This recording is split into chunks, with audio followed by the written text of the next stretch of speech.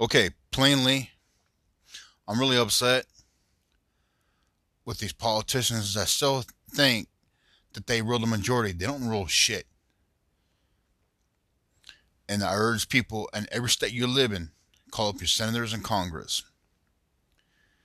Tell them politely for them to step down and resign because they are clearly are the ones responsible with all this animosity towards Trump. And with that being said, they're the ones who had millions of people being spied upon by the feds. And the fucking Bitches Incorporated, or FBI, they're famous for manufacturing evidence, putting people in traps.